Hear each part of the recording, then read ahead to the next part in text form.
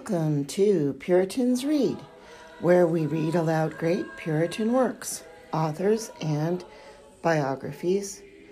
Today, episode 6 of The Christian's Daily Walk by Henry Scudder.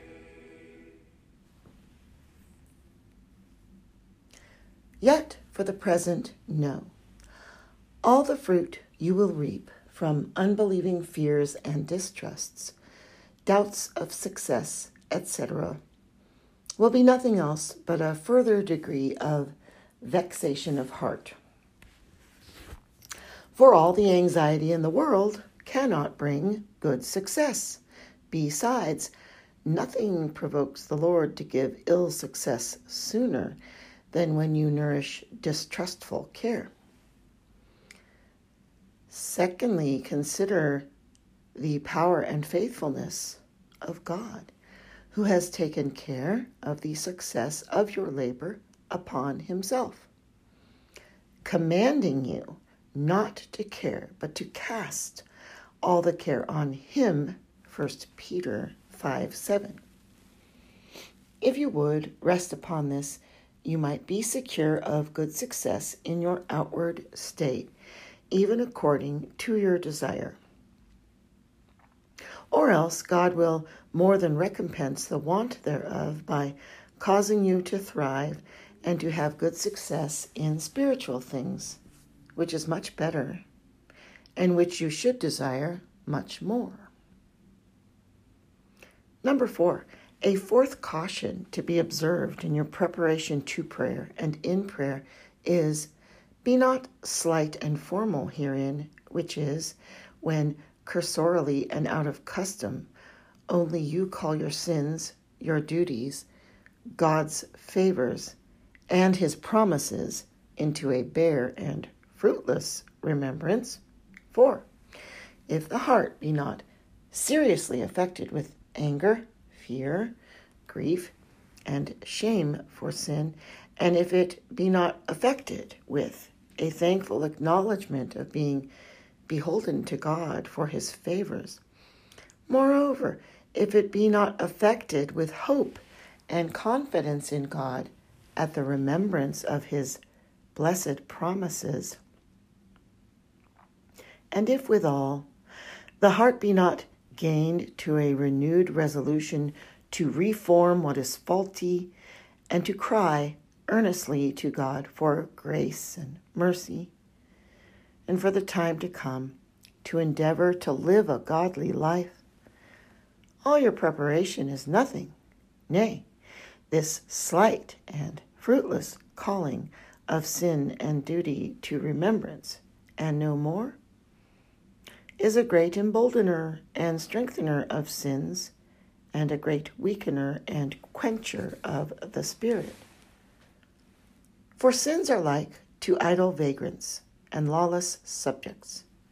If officers call such before them and either say nothing to them, or only give them threatening words, but do not smite them and make them smart, they grow 10 times more bold, insolent, and lawless. Good thoughts are like to dutiful servants and loyal subjects, such as are ready to come at every call and offer themselves to be employed in all good services. Now, if such be not entertained with suitable regard, if they be not cherished in their readiness, they, like David's people, return disheartened, and their edge to future service is taken off. 2 Samuel 19:3. Besides, this cursory performing of holy duties is the highway to a habit of hypocrisy, that accursed bane of all that is good. 5. My last caution is that if in your meditations and in your prayers you find a dullness and want of spirituality, I would have you to be humbled in the sense of your impotency and infirmity. Yet, be not discouraged, nor give them over, but rather betake yourself to these duties with more diligence and earnestness. When you want water, your pump being dry, you, by pouring in a little water and much labor in pumping, can fetch water. So, by much laboring the heart in preparation and by prayer, you may recover the gift of prayer, Luke 11:13. And as when your fire is out, by laying on fuel and by blowing the spark remaining, you kindle it again, so by meditation you stir up the grace that is in you, 2 Timothy 1:6, and by the breath of prayer may revive and inflame the spirit of grace and prayer in you.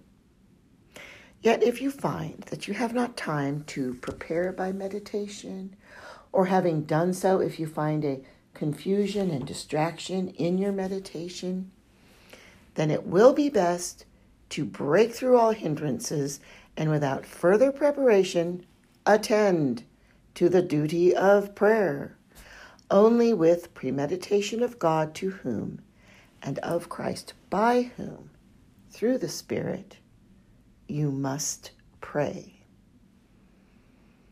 If for all this you do not find satisfaction in these holy exercises, yet give them not over. For God is many times best pleased with your services when, through an humble sense of your failings, you are displeased with yourself for them. Yet more, if when you have wrestled and striven with God and your own heart in prayer, you are forced to go halting away with Jacob. Genesis 32:25-31. In the sense of your infirmities, yet be not discouraged, for it is a good sign that you have prevailed with God, as Jacob did. 32 Genesis, verse 28. God uses, when he is overcome by prayer, to work in them that do overcome some sense of weakness, to let them know that they prevail with him in prayer, not by any strength of their own or by any worthiness of their prayer when they have prayed best, but from the goodness of God's free grace, from the worthiness of Christ's intercession, by whom they offer up their prayers, and from the truth of his promise made unto them that pray. If it were not thus, many, when they have their heart's desire in prayer, would ascribe all to the goodness of their prayers, and not to the free grace of God, and would be proud of their own strength, which, in truth, is none at all. Chapter 3. Directions for walking with God in the progress of the day. Section 1. When you have thus begun the day in prayer by yourself, seeking peace with God through Jesus Christ and craving his gracious presence to be with you and for you that day, you must then conscientiously, according to the nature of the day, be it one of the 6 days or the Lord's day, apply yourself to the business of that day, whether it be in acts of religion or of your personal calling, or in any other works belonging unto you, as you are superior or inferior in family, church, or commonwealth, doing all as in God's sight. And because all lawful business is sanctified by the word and prayer, 1 Timothy 4:5. And it is part of your calling, if you are master of a family, to govern your children and servants in the fear of God, and to teach them to live godly. Therefore, it is your duty to take the fittest time in the morning to call them together and pray with them. before which prayer it will be profitable to read the Scriptures in order, with due reverence, taking all opportunities in fit times to instruct them in the principles of religion, often pressing the word upon them. Deuteronomy 6:7. If it be a working day, with cheerfulness and diligence, attend to the work of your particular calling. For whosoever hath no calling whereby he may be profitable to the society of man in family, church, or commonwealth, or having a lawful calling doth not follow it, he lives inordinately. 2 Thessalonians 3:10 and 11. God never made any man for play or to do nothing. And whatever a man doth, he must do it by virtue of his Christian calling, receiving warrant from it, else he cannot do it in faith, without which no man can please God. Hebrews 11:6. Besides, whosoever is called to Christianity has no way to heaven but by walking with God in his personal and particular calling, as well as in his general calling, 1 Corinthians 7:17 through 24. 1. That you may do this, be sure that the thing whereabout you labor, either with head or hand, be lawful and good. 2. Be diligent and industrious. Ephesians 4:28. For the sluggard and idle person desireth, but has nothing, but the diligent hand maketh rich. Proverbs 10:4. 3.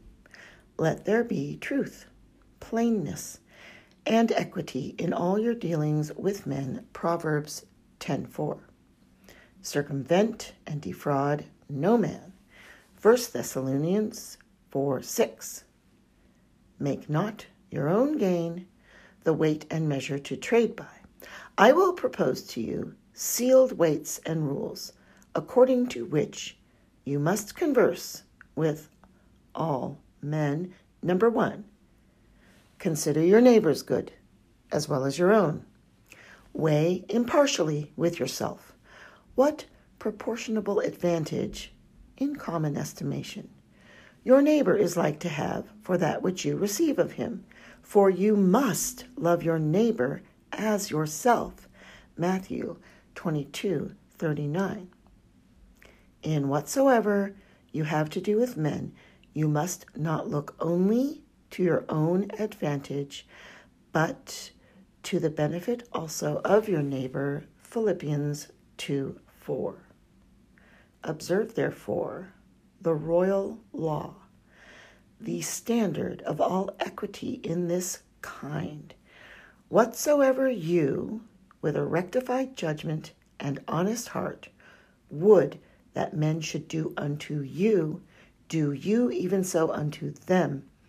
For this is the law and the prophets. Matthew 7:12.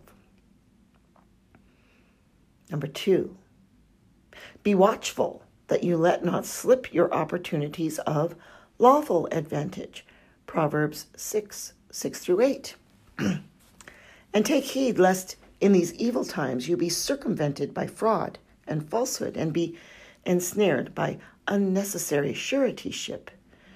Proverbs 11:15, 22:26, 6:1 through 6.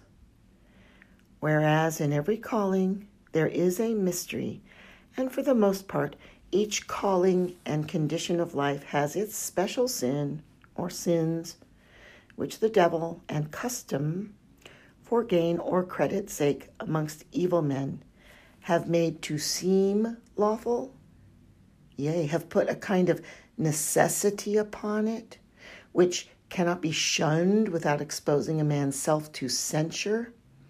Look narrowly, therefore, by the light of God's word and by experience, to find out that or those sins, and then be as careful to avoid them.